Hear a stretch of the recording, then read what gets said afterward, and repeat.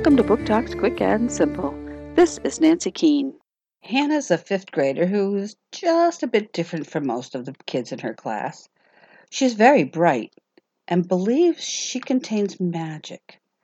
When she gets the note that says, "Nobody likes Hannah," things change. Her parents focus on her more and they tend to fight less. Most people suspect that Kimmy sent the note. Kimmy's mother has died and now she lives with her grandmother. Kimmy is angry all the time, and Hannah is the only one who can beat her in the spelling bee.